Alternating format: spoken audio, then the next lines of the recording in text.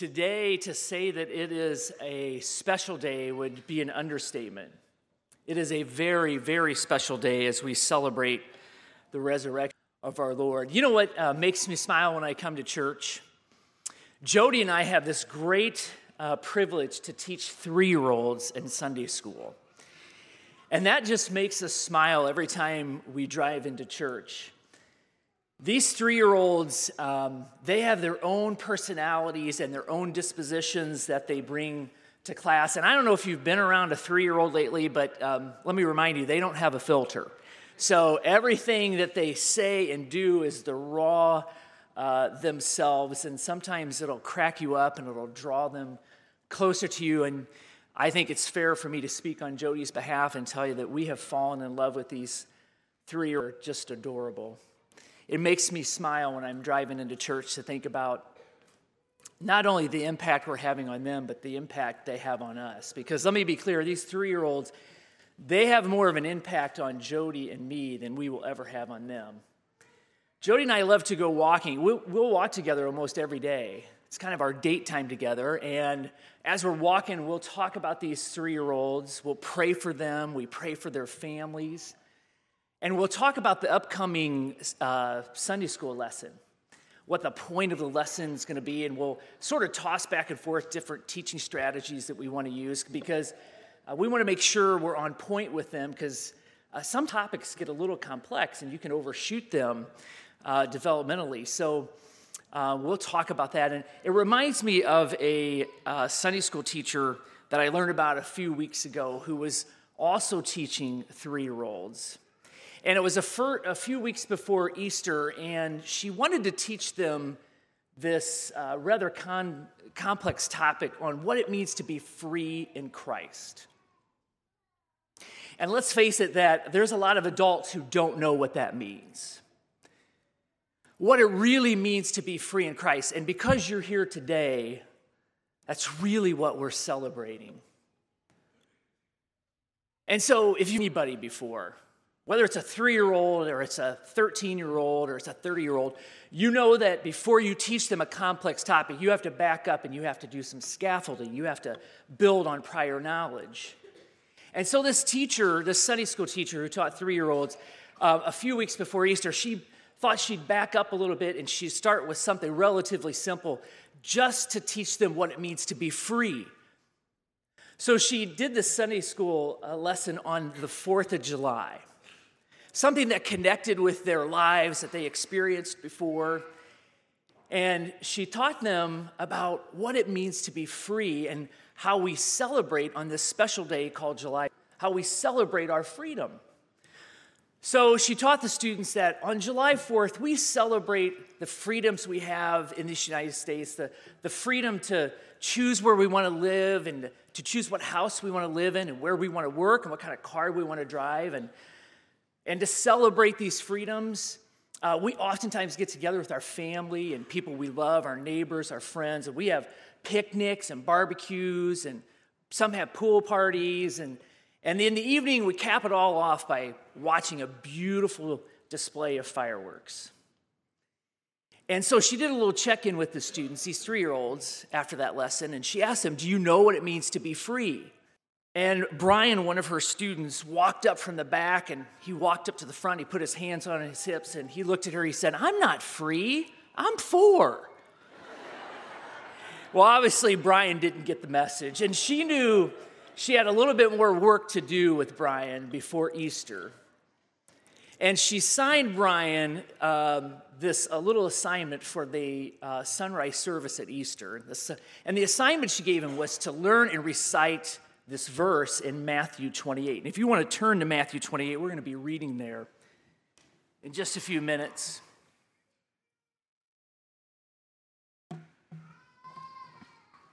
She signed him to cite the verse in Matthew 28, verse 6, which reads like this: "He is not here, he is risen." So she assigned that to Brian, and she worked with him. She practiced with Brian as much as she could. And, sometimes Brian nailed that thing. He got all the words correct. They lined up. It just sort of flowed.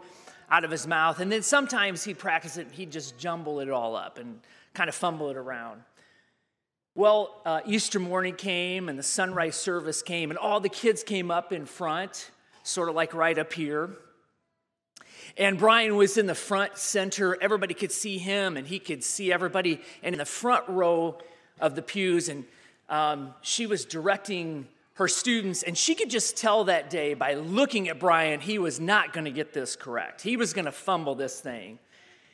And so as she was looking at him, just before he recited his verse, she locked eyes with him. He looked at her, and she looked at him, and as they locked eyes together, she mouthed the verse, "He is not here, he is risen." And Brian, she could see the confidence build in Brian. He grabbed that microphone, and with all the gusto in the world, he said, "He is not here, he's in prison." Well, he was, wasn't he? Let's pray. Lord, thank you for being in this house of worship this morning with us. And thank you for your plan of salvation, for doing the Father's will and giving your life the ultimate sacrifice in place of us on the cross for our sins and the sins of all mankind. And thank you for this morning as we celebrate the power in your resurrection, giving us a transformed heart, giving us a renewing of our thinking, and giving us a hope of everlasting life. Thank you for the peace you give us in a world that is full of darkness, in dark times and trouble. And thank you for the transformative work you continue to do in our lives, in the dark times of our lives. Help us to roll the stones away from our own hearts and to let you in. Lord, as the psalmist said, that as soon as we pray, it turns the tide in the battle. Help us this morning to be open and receptive as we read your word and we worship you, the great I am, our Savior and our Redeemer. Amen. So Matthew 28, let's read a few verses. Now after the Sabbath, toward the dawn of the first day of the week, Mary Magdalene and the other Mary went to see the tomb. And behold, there was a great earthquake, for an angel of the Lord descended from heaven and came and rolled back the stone and sat on it. His appearance was like lightning, and his clothing white as snow. And for fear of him, the guards trembled and became like dead men. But the angel said to the women, "Do not be afraid, for I know that you seek Jesus who was crucified. He is not here, for he has risen, as he said. Come, see the place where he lay. Then go quickly and tell his disciples that he is risen from the dead. And behold, he is going before you to Galilee. There you will see him. See, I have told you." So they departed quickly from the tomb with fear and great joy and ran to tell his disciples. And behold, Jesus met them and said, "Greetings." And they came up and took hold of his feet and worshiped him. Then Jesus said to them, "Do not be afraid. Go, tell my brothers to go to Galilee, and there they will see me." You know, since I was a boy, I've read and I've heard this account of the resurrection so many times I can't tell you. I'm sure so have many of you. Every time I hear this or I read this account, I wonder, I might be a little crazy, but I just wonder, my mind wanders. It just dives into this account. And I often wonder, what was it like on that morning? So I picture it sort of dark out. In fact, in John, we read that it was still yet dark when Mary came to the tomb. And so I picture it dark, maybe, 4 o'clock in the morning, 4:30 in the morning. And it was kind of cool out, maybe around 60 degrees, sort of sweatshirt weather. But I also wonder, what was nature like in that garden where the sepulcher was? I kind of picture that the grass was sort of standing up straight, like it just received a spring rain, and it was full of life. That the flowers were blooming in more of a full bloom than they'd ever been blooming, that the leaves on the trees were just plump, almost as all creation was standing at attention, that the creator of the universe, the creator of this world, had did something that would change life forever. I kind of picture all the animals being very quiet, and then this earthquake occurs. But oftentimes when I read that or I hear that account, I think about it was dark, and I wonder, why wasn't it done like in the middle of the day? You know, after the fog lifted a little bit and people have had their coffee and got our day started, why wasn't the stone rolled away then? I don't know, my mind wanders like that. But then I read in the scriptures that that's not how God works. You know, as I read the scriptures, it becomes clear to me that God oftentimes starts his transformative work in the dark, not in the light. I think it's symbolic of how he does his work in our life. And it seems a little backwards to us because we think that he's the light of the world. He's the bright and morning star. But you'll see over and over in Scripture that he does his transformative work in the dark. Today, I just want to talk to you for a few minutes before some of the 3-year-olds come up and sing a song with us. I want to talk to you about how God continues to work in the dark and in the darkness of our lives. And we should be encouraged by that today. If you go back to the book of Genesis, the first chapter of Genesis, it reads that darkness was all over the surface of the deep. And the Spirit of God was working. And he said, "Let there be light," and there was light. And God saw the light was good, and he separated the light from the darkness. And God called the light day, and the darkness he called night. And here's what catches me.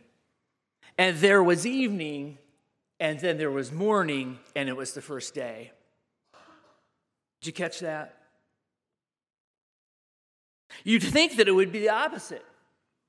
That God would start his work in the morning. Maybe like 6 or 7 o'clock when the sun is up and the birds are chirping, and kind of like I do my day. But he started his work intentionally. And we see this pattern in Genesis that it was the evening and then the morning. It continues, and there was the evening and the morning and the second day, and there was the evening and the morning and the third day, and the evening and the morning and the fourth day, and the fifth day, and the sixth day. Again, I think it's symbolic of God working in the darkness and the dark times of our lives when we don't feel like there's any hope. We don't feel like there's any answers and that we're helpless. God's there working. In Exodus chapter 12, the institution of the Passover, the Israelites had been enslaved by the Egyptians for 400 plus years. They were in darkness.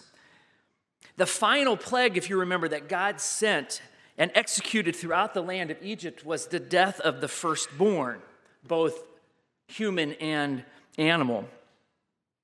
And you read in Exodus 12, it reads like this: "On that same night, I will pass through Egypt and strike down every firstborn of people and animals, and I will bring judgment on all the gods of Egypt. I am the Lord." And it reads, "At midnight, the Lord struck down all the firstborn in Egypt, from the firstborn of Pharaoh who sat on the throne to the prisoner who was in the dungeon, and the firstborn of all the livestock as well." But after that, it was in the morning that they were set free. And God led them out of Egypt into a new land, into a new life. A pattern of his transformational work in the darkness, leading men into freedom and into the light. Acts chapter 16, we read about Paul and Silas. The Sadducees didn't like Paul and Silas. They considered them to be agitators, creating a disturbance. So they threw them in prison, and they had to put them in the deepest, darkest part of that prison. All odds were against Paul and Silas. Their feet were chained up, if you remember.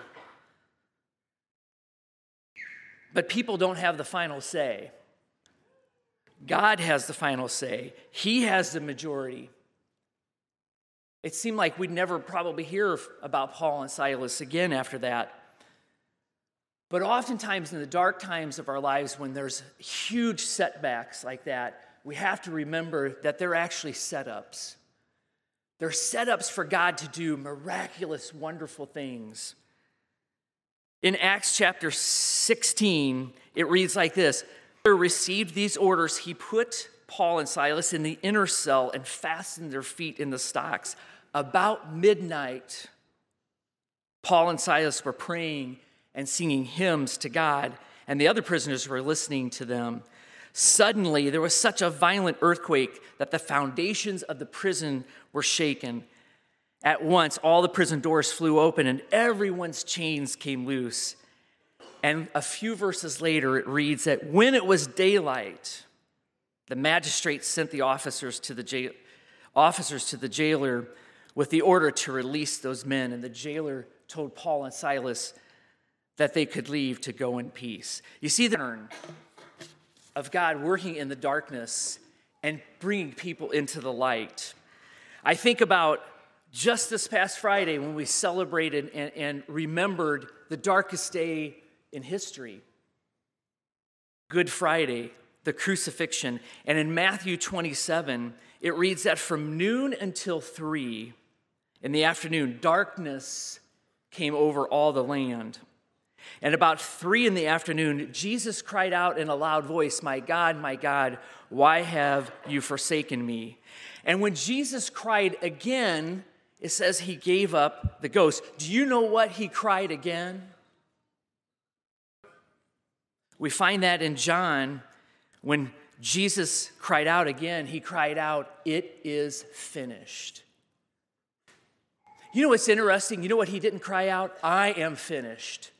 He cried out, "It is finished." Isn't it interesting that the last part of the work of God's plan to finish all that separated us between him and us was done in the darkness?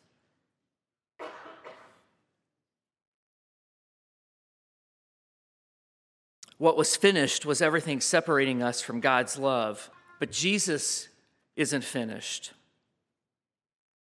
Even though it was dark, the darkest day in history, Jesus knew that the dawn of a new day was coming, that this morning was coming.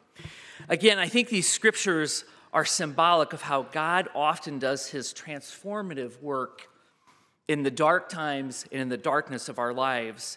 And we should be encouraged today because there's a lot of darkness around us, isn't there?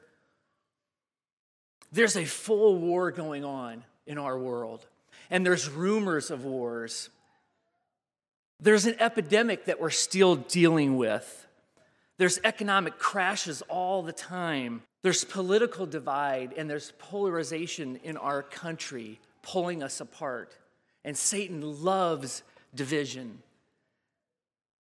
There are mass shootings almost every week. It doesn't matter if it's in a subway, or if it's in a mall, a shopping center, an office place, a school.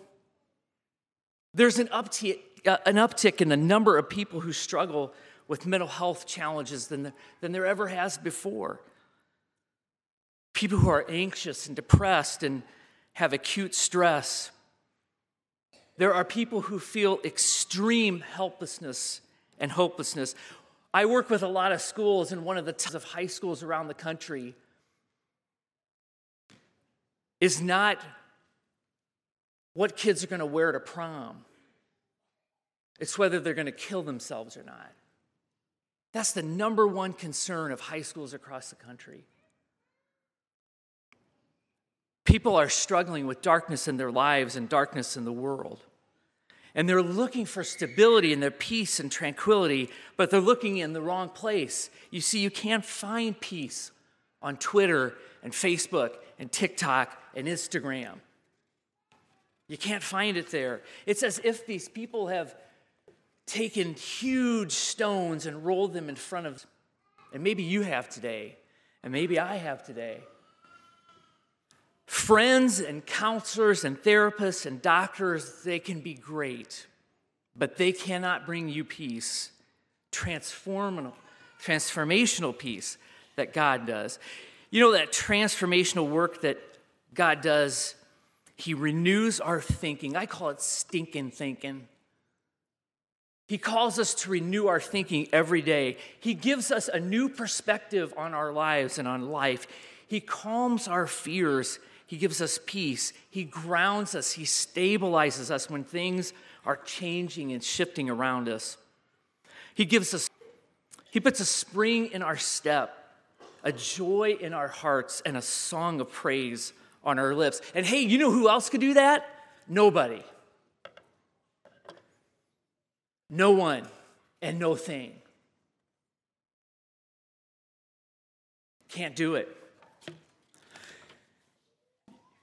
A few years ago, I had the chance to travel to India.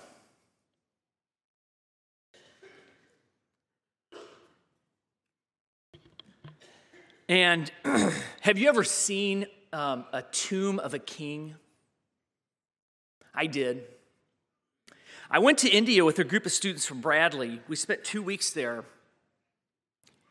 And while we were there, we had a chance to go to one of the 7 wonders of the world, of the New World. You probably heard of it. It's a tomb.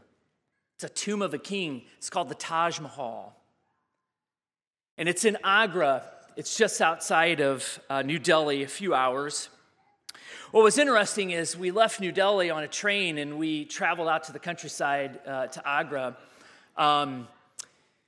We left all the smog and all of that in the city, and we traveled out to the countryside, and it was empty and it was dirty. In fact, one of our classmates said, as he was looking out the train window, he says, "It looks like somebody turned the clock back of time about 50 years and puked all over this place." And then we got to Agra, and there was nothing much with Agra. We're like, what's in here? But I'm telling you that when I turned the corner and I saw the Taj for the first time, it literally took my breath away. It was so beautiful. I had heard that saying before. It's never happened to me before. But when I first saw the Taj, it just absolutely took my breath away. It was beautiful. It is beautiful. The story about behind the Taj is that in the 1600s, there was a king, and he had several wives, but there was one that he loved the most. In fact, they had 14 children together, and during the birth of the 14th child, his wife died, and he loved her so much that he commissioned the building of this beautiful structure, this tomb, in tribute to her. And it's made out of pure white marble. In fact, I brought a little bit home with me.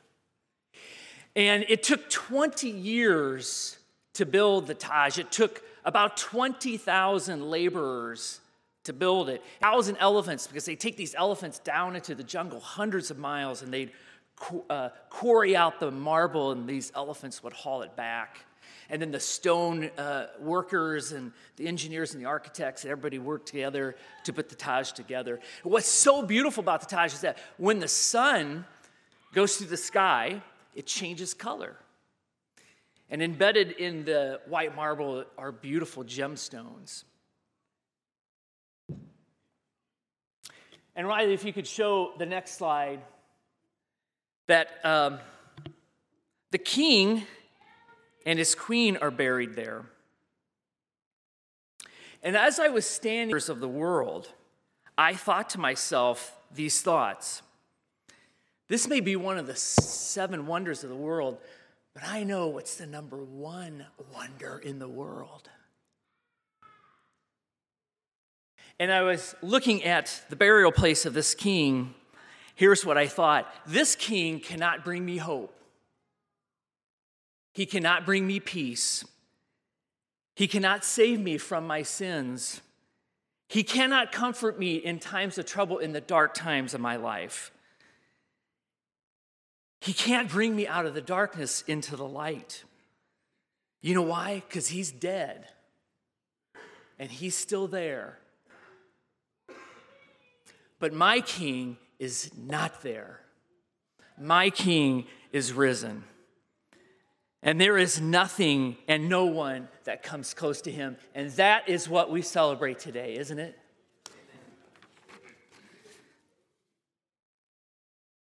His resurrection gives us hope of passing from the darkness into the light of a new day and a new life. In John 14, he says, I am the way and the truth and the life, and no one comes to the Father except through me. In Revelation, Jesus said, behold, I am making all things new. Hope we have. Our Lord comforts us in our fear. He brings hope to the hopeless. He brings new life and purpose out of nothingness. And he longs to transform your heart and my heart if we give him permission to. You know, some of us haven't done that yet. Some of us have rolled a stone, so to speak, in front of our own heart, and we won't let him in. Today, we have the opportunity to roll that stone away from our heart and let him in to do his work. But Jesus can't get into our heart if a stone's in front of it. So today is the day for us to roll that away.